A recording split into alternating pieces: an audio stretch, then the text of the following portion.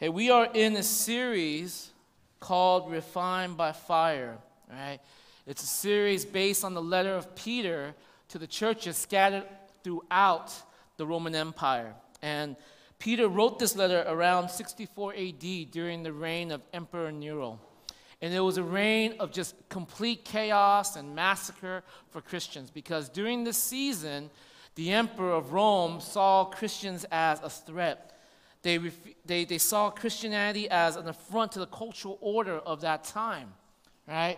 Christians refused to bend the knee to the cultural norms like sex or government or family and power. So in the midst of this hard time of persecution, of tragedies and trials, Peter writes this letter to all the Christians in the known world, and he tells them this: now is the season for maturity. Now is the season to hold on to the faith that has brought you here. Now is the season to look to the good news of who Jesus Christ is, the hope of glory, your hope. Now is the season to grow. To grow into maturity by testifying the true grace that comes from who God is. And so in the same way, in our time and age, as believers today, we live in a culture where we have an increasing breakdown of the biblical Christianity, right? Breakdown of the family unit, the rise and the eradication of all things sex and gender related, an opposing world philosophy where once man was held accountable to his actions by God, now is he beholden to the voice and will of the woke mob. We are living in a season and a time where we find ourselves with the same mandate. It is the time to grow. It is the time to mature. It is the time to live out your Christian faith. It is the time to live out your new birth. It is the time to actually reflect what you say you believe. It is the time to not just live your Christian life as if it was a pastime, but that it was real time. And this is the letter that Peter writes, and it's meant to help us deal with times of tragedy and times of trial. And so I want to start this message with a video, and let me premise this video. It's just a very quick video. It's a video in regards to things change. Things change when you have the right words. Things change when you have the word, right? And so I wanted to share this video. It's a video of a blind guy, and this girl shows up, changes the sign. He was a blind guy, but he wasn't getting any, he was asking for money, he was begging for it, and not many people were giving him anything. And this girl shows up, changes the sign, and all of a sudden, things change for him. So check this out.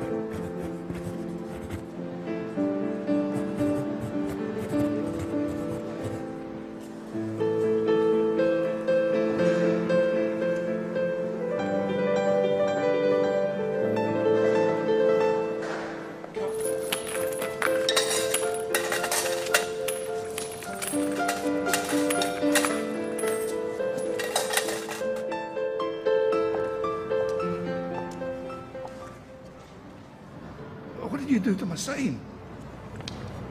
I wrote the same, but in different words. Thanks, love.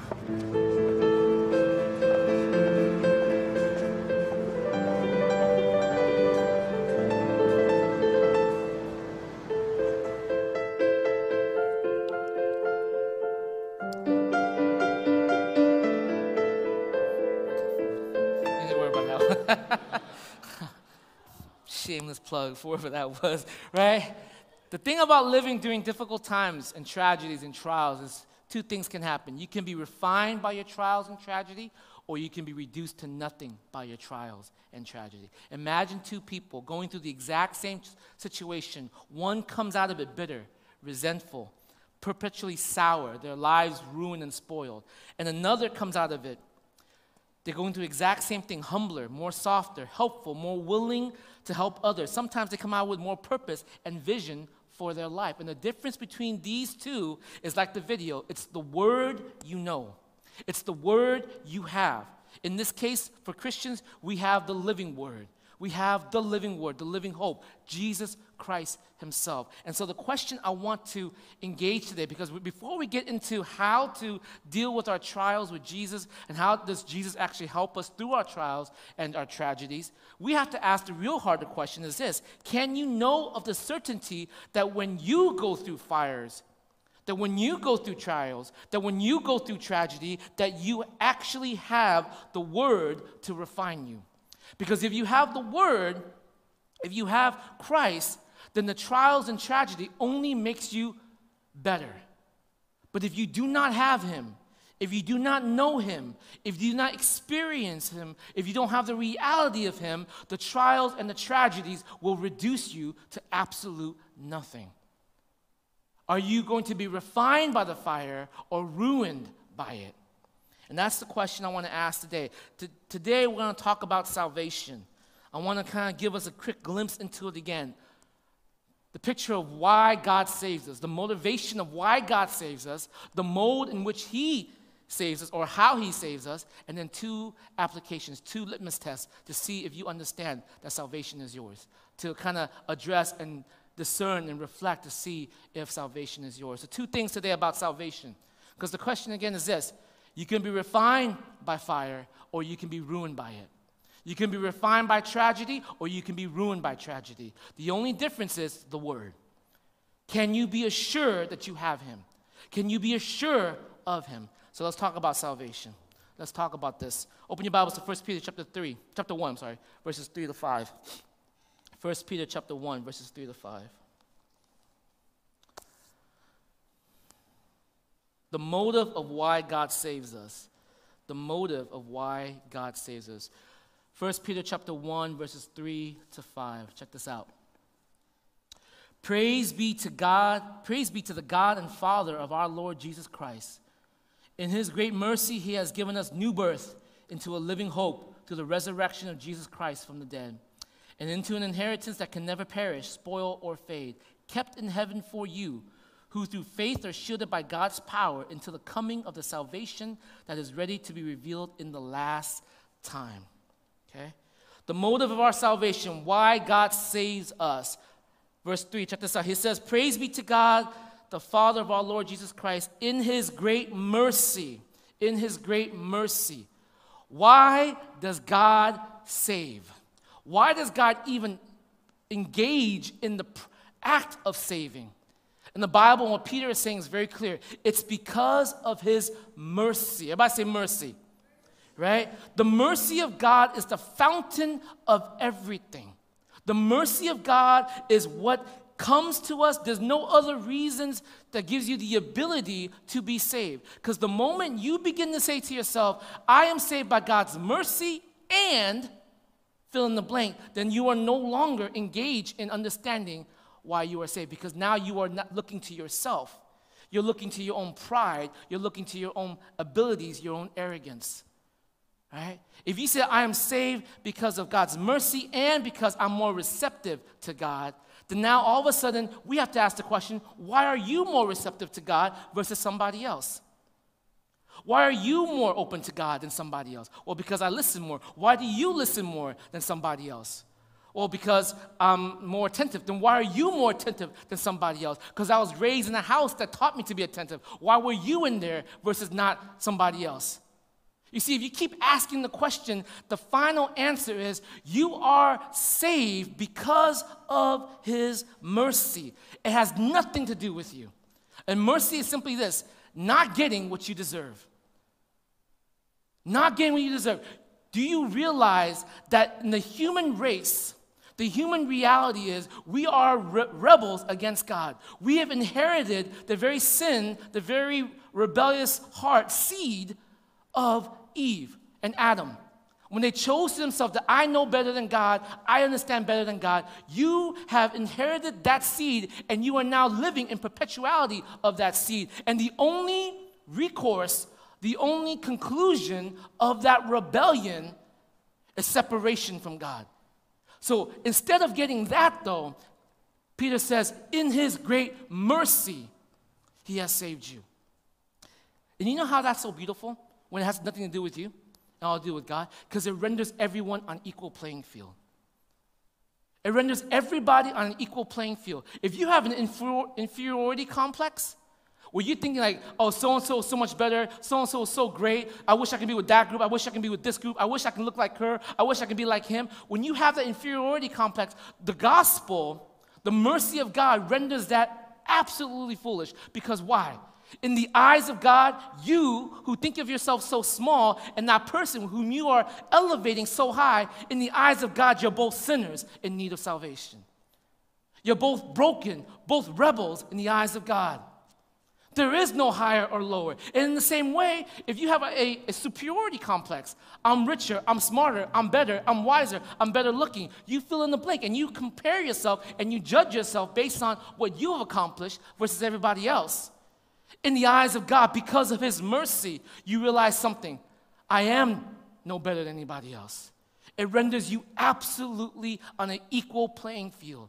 So that every man and every woman look at each other and know that in this room, I am not saved because I am somehow better or worse than you. I am saved because of his mercy to me.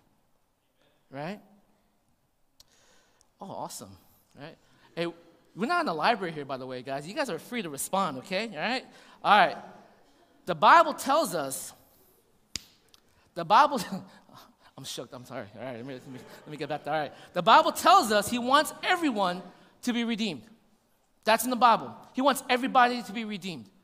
The question you have to ask, and the question that's normal, that's right to ask is, why is it that God doesn't save everybody then? Why is his mercy not given to everybody? Why doesn't he go get everybody? If he wants everybody to be redeemed, why doesn't he do it? And I can give you a long theological discourse on this. I can break down all the arguments about this, but I'm going to give you one answer. The answer is mercy. The day when you stand before his throne and you ask him this cosmic question, and he reveals to you this cosmic answer, the only revelation and the only thing that you would respond and say is, praise your mercy, O God. See, because the reason why you have that reflex to ask such a question is because you think that you can imagine a greater scheme of salvation than God. Think about this, right? You're asking the question, why doesn't God go get everybody? Because somehow you believe that you have the ability to see all the variables throughout time, that you can extrapolate all of the situations and scenarios, that you understand how all things work. You understand the microcosm, the macrocosm of all things working together, and you are able to do all these things, and therefore you say, why can't you just save everybody, God?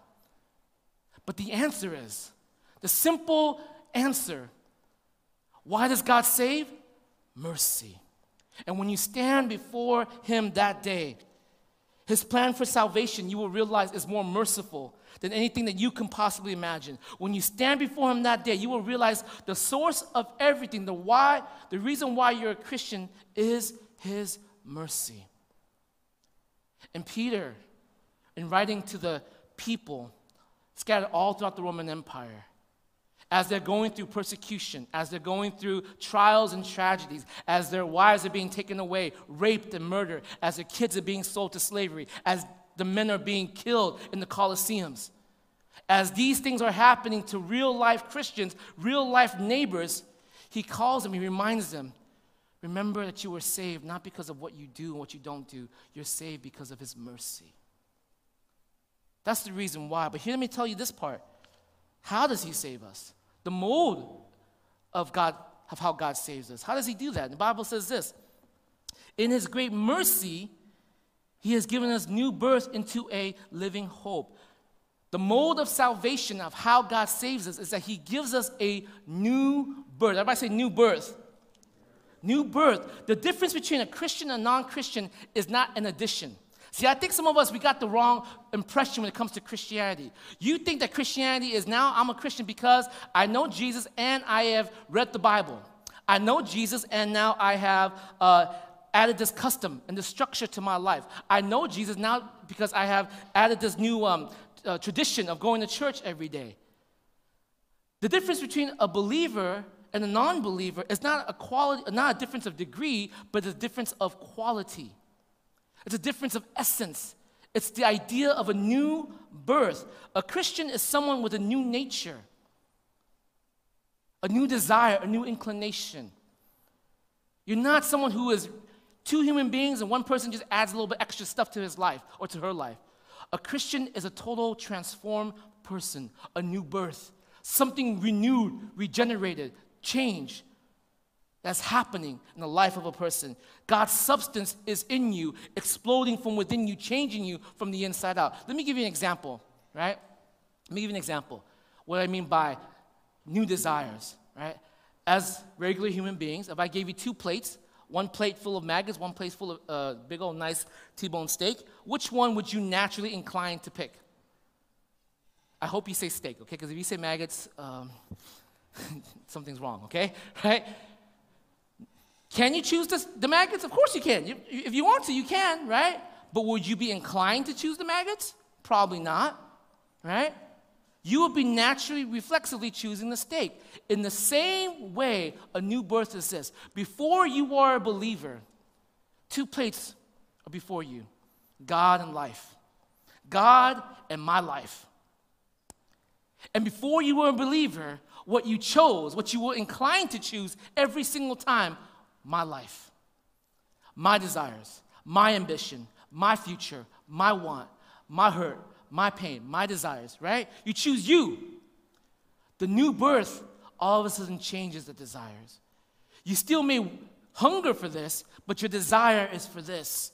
You want God.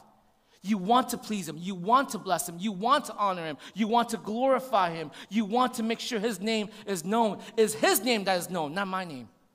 All of a sudden, your new desire kicks in. There's an inclination, there's a reflex that chooses that. Let me ask you a question, church.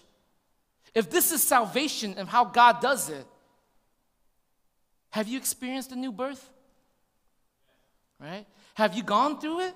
Have you known it to the depth of your heart?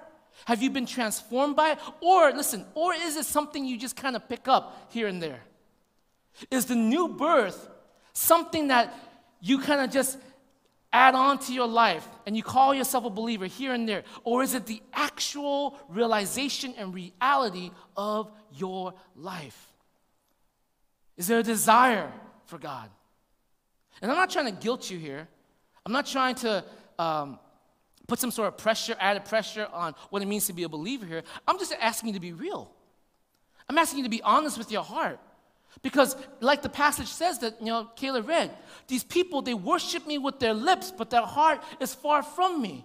Because here they are, they're declaring that I am a believer, I love God, I follow God, but their heart, their desire, their inclination, their want is for their own life. Their fear of God is best by words and not by reality. How does God save you? There is a new birth. There is a transformation. There is a way of thinking that is transforming your heart, your mind, your soul, your body. The way you think is reformed. The way you feel begins to be changed. And the way you act is different. That's why the Roman Empire hated Christians in the beginning. They said, share your wife with us. Share your husband with us when they have parties. And Christians were like, I'll share with you my bread. I'll share with you my water. I'll share with you my wine, but I will not share with you my bed. Why? Because that's not what my God desires. That's not where my God is saying is beautiful or wonderful when it comes to sex. I live to please Him. And so the Roman Empire saw Christians as an affront to their culture, as a rebellion to their way of life, and therefore hunted them down left and right. See, when you begin, listen, church, when you begin to live out your new birth, see, if you have the new birth, when you begin to live out that new birth, no matter what's going to happen, like I said last week, you will be incredibly attractive to the world around you, at the same time, extraordinarily offensive. It's impossible not to have that happen. The way you begin to think, the way you begin to feel towards things, the way you begin to act towards things, it is contrary and different to the world around you. You don't fit in anywhere. That's how you know the new birth is alive in you. And that's how God brings about his salvation. The question you have to ask your heart, is it there? Is it there? Because if it is, then my next question to you is, then how come we don't see it alive and breathing and living in you? Do your neighbors see it? Does your family see it? Do the people around you recognize it? They may not buy into it, but they should look at you and say, this person incredibly attractive and yet extraordinarily offensive. You see, sometimes in the Christian life, in the Christian church, we bought into these kind of cliches.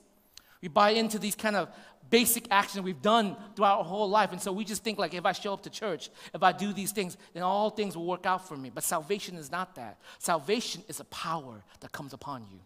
Salvation is a transformation that happens to you from the inside out. And you may not experience the fullness of it right away. And the Bible says you won't, right? It's not the fullness of it, right? But it is working, empowering you, changing you, forcing you to turn away from things that you once loved so deeply and now moving towards things that you never thought you would actually even want or desire. Is there a new birth in you?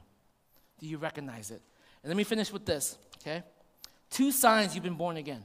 2 signs that salvation is alive in you. 2 signs in which you know the mercy of God is prevalent in your life. 2 signs in which you understand that the new birth is actually breathing, living from the inside out inside of you. 2 signs that you know this new life is in you. Verse 3 to 5, look what it says. He says, in his great mercy, he has given us a new birth into a living hope.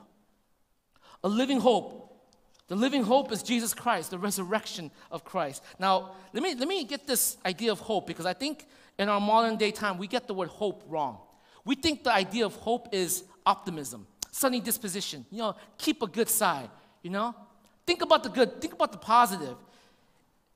Hope here is not simply look on the bright side of something. It does not mean simply to look for the best in people. That's not what hope is. The hope is not about sunny disposition or positive optimism here. That's not hope. The living hope that Peter is talking about is this. It means an assured conviction. An assured conviction of the triumph of God. When you have the surety that Christ resurrected from the dead. He is our living hope. Do you have that hope in you? Can I tell you what that means? And let me give you an illustration, right? Dallas Cowboys, back in the days, they had this quarterback named Roger the Dodger, right? Basically, he was known to come back from being down in the football game. He'll be down 10 points in the game, and in the last 5 minutes, he'll rally his whole team to come back. Now, here's the thing about the Dallas Cowboys. I think one of our guys loved Dallas Cowboys, right? But before they got really, really good, right? There was a season where if you're a fan of Dallas Cowboys, watching it's just like having a heart attack. Because you're just like, oh my gosh, he's down again. What's going to happen? And then at the end, he wins, right? It's like this emotional roller coaster ride, right? And there's a story about this dude. He was in the army. He was in the military, right? And this guy in the military, he loves the Dallas Cowboys, but he was placed somewhere far, and so he couldn't watch the game often. But he has the same passionate heart for the Dallas Cowboys. Now, as he was shipped off overseas, what happens was he's able to watch the game through the military network. And as they saw the military network, the games here, what ends up happening, right, is that the games were pre-recorded. The games were pre-recorded. And so one time, he saw the game, right, and he didn't see the game. He saw the scores of the game. And he knew the Cowboys won. He didn't know how they won, but he knew they won. So there he was, sitting with a bunch of his army buddies, right? And he's telling me the story. He's sitting with those army buddies, and he's saying, I was watching it. And it was like a roller coaster. I was like, but you saw the winning score. I said, I know. In spite of the quarterback tripping over or throwing the interception. In my heart, I was like, we're going to lose, right? But in my reality, I wasn't afraid. Because why? I already know the conclusion. I have a sure conclusion Dallas Cowboys won this match. And so as he's watching this guy come, like losing and going behind with his team up to the fourth quarter, he's like, oh man, like how could that happen? He's so upset. But everyone else is like screaming like, oh no. But in his mind, he's thinking, no problem. Why? Because he has a living hope. He knows for a fact they're going to win. And so in spite of how he feels during the situation, the hope of the assurance of that keeps him moving forward. You guys get me? You guys get me? And here's the thing about living hope, is that the deeper you grow as a believer, the deeper that hope gets. And it changes and it moves in every stage of your life, this living hope, right? I remember when I was kicked out of my house for telling my grandma I was a Christian, right? She was a Buddhist, Buddhist lady, very hardcore in our family. When she told me I was a Christian, I was kicked out of the home. And I was sitting in my car and I was thinking, is this worth it? Is this worth it having this happen to me? And I remember Mark 8:36 showed up in my mind. It was this, for what shall it profit a man if he shall gain the world but lose his own soul? And in my head and my heart at that time, though I was sitting in my car and I was kind of weeping because I was like, I can't believe I just did that, right? Betrayed my family lineage, right? The only son, the oldest male son in this family, walked away from his Buddhist ancestry to pursue after this faith and this Jesus. Is it worth it? And in that moment, I realized I have a living hope.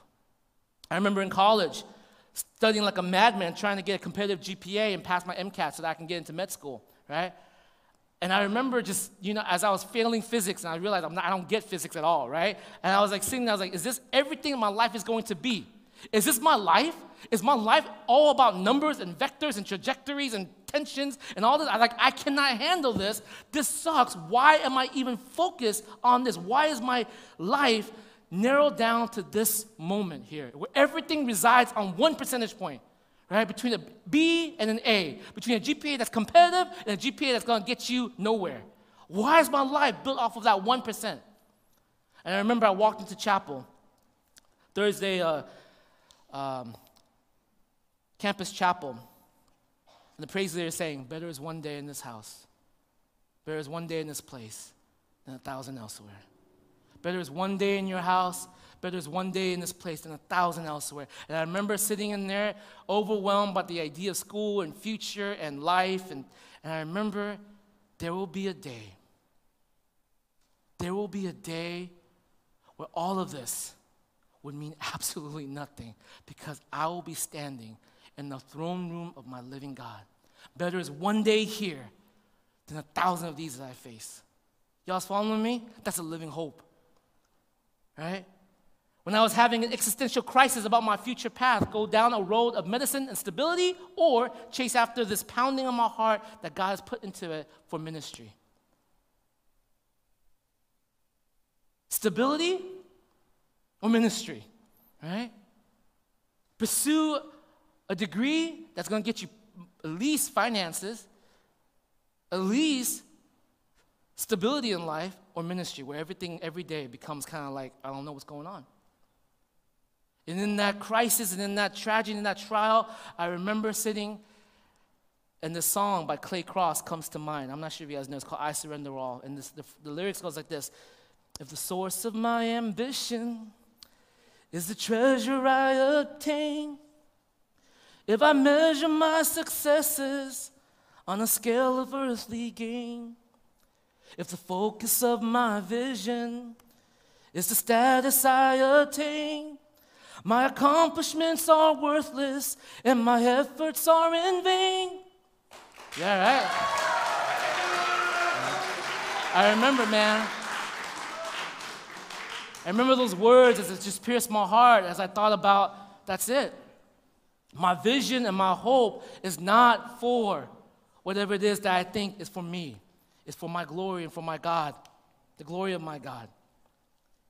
How do you know, church? How do you know salvation is yours? Is that you have a living hope.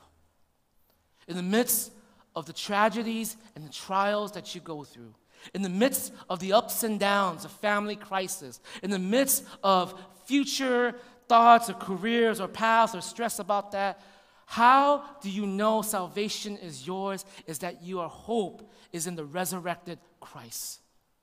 You know it. You are assured of his triumph. You know he won. You know it's going to happen. You know that even if you take your last breath, you stand in victory before your God. Do you have that assurance? Is that part of who you are? And lastly, how do you know? There's two things I said. Do you know that salvation is yours? Look into this. Verse 4. That you are given a new birth, a living hope through the resurrection of Jesus Christ from the dead, and into an inheritance that can never perish, spoil, or fade, kept in heaven for you, who through faith are shielded by God's power until the coming of the salvation that is ready to be revealed by the last time. You are given an inheritance that cannot perish, spoiled, or fade, shielded by God's power. Shielded by God's power. Do you know what that word shielded means? It's not just like there's a shield up here. It literally means that God has made that into a jail cell, that nothing can get out or nothing can get in. There is a complete protection of that. How do you know that you're saved? This is it. There's this passionate, enduring love for God in spite of your stupidity at times. There is a lasting and enduring love for God in spite of your action and your rebellion at times. So here you are, you're walking with Jesus, you're loving on Jesus, you're following after Jesus, and you decided, you know what, I'm going to turn and run the other way. And you run and you try to get as far as you can, but there's something that stops you. You're like a rubber band. You're dragging as far as you can, but you can't go any further because something pulls you back. Something makes you turn around and look back at the cross and say, for where shall I go, O God? You have the words of eternal life. From where shall we run, O God? For you have the words of eternal life. You find yourself drawn back even when you run. Even when you decide to go on a binging spree of sin, you're drawn back over and over. Do you know what shielded means? It means that once you are saved, you know that God will not, cannot, and shall not ever leave your side. You cannot lose your salvation. It is protected by God himself into the day when what? When the coming of salvation that is ready to be revealed. You see, salvation is a multidimensional thing. Salvation is not simply, I prayed a prayer and now I'm saved. Salvation is, I have given my life to Jesus Christ. I know that I am a sinner in need of salvation, and if not for his grace and mercy, I would be lost. Salvation starts with what? It starts by freeing you from the penalty of sin. The penalty of sin is death. You recognize that you are a son, a daughter, a person who is moving towards this cycle of death in your life. There is no winning here. You recognize that without God, you are lost forever. Salvation begins with what we call justification. You are free from the penalty of sin, and that now you are, at this very moment, being freed from the power of sin. That though sin is trying to draw you the other way, it's like a rubber band. You're running after God, you're taking 3 steps forward, but then you decide to turn around, take these 2 steps back, and it's like this huge rubber band that does what? Eventually pushes you forward again. 3 steps forward, 2 steps back, and still 1 step forward, because God will not let you go. God will not lose you. Those whom he has saved, he will see it to the end of days. Your completion of your salvation happens on the day when you stand before him. You know what happens that day? Sin no longer has its presence in reality. Sin's presence is eradicated. So first you are saved from the penalty of sin, then you are saved from the power of sin, and ultimately you will saved from the very presence of sin. That is the inheritance that's yours. Do you have that in your heart? Do you recognize that? Do you find yourself running and being drawn like that? That's why here at TLC, We always say what? There's no such thing as a lost cause. Do you know why? Because I believe that if God has saved you, you will return. There needs to be situations in your life where we draw you back. God uses us to kind of nudge you to come back. God uses us to kind of kick at you, rebuke you, turn you around. But I know that you will come back. That's why there's no such thing as a lost cause until you take your last breath. Because if you keep running that way, and you don't want to turn back, then the clear indication is what? Then you were never his in the beginning. You were never his and he was never yours. When you give lip service to a God that you come and worship, and yet your life is living the opposite way, the real reality, and you're not drawn back at all. There's no beating in your heart that says, I have wronged you, God. See, when you wrong someone you love, you know how you act. You feel remorse. There's a repentance. There's a wanting to change that comes out of it. And yet when you wrong your God, that's not there. But the Bible says, what Peter says, if this salvation is yours, then no matter how far you run, the longing will come back. You will be drawn back. He will say, come home. Stop. Turn around. Now is the time to change. Now is the time to grow. Now is the time to actually live out what you believe. Live out the change that's in your life. Live out the freedom from the power of sin that's trying to haunt you and hold you down and render you useless. Now is the time to stand, to speak, to be incredibly attractive and yet extraordinarily offensive. Now is the time to live out the power that's alive in you, the power that brought Jesus Christ back from the dead. Now is your season, church. Refined by fire does not mean you give lip service to God and there is no change. Refined by fire is that you recognize that and then change comes forward. Because trials and tragedy can only do one thing with Christ. With Christ, with the Word, it will refine you. Without Him, it will destroy you. My prayer, my hope is that, church, you live a life with a living hope and an inheritance that is completely shielded by God. Now is the season to repent. Let's pray.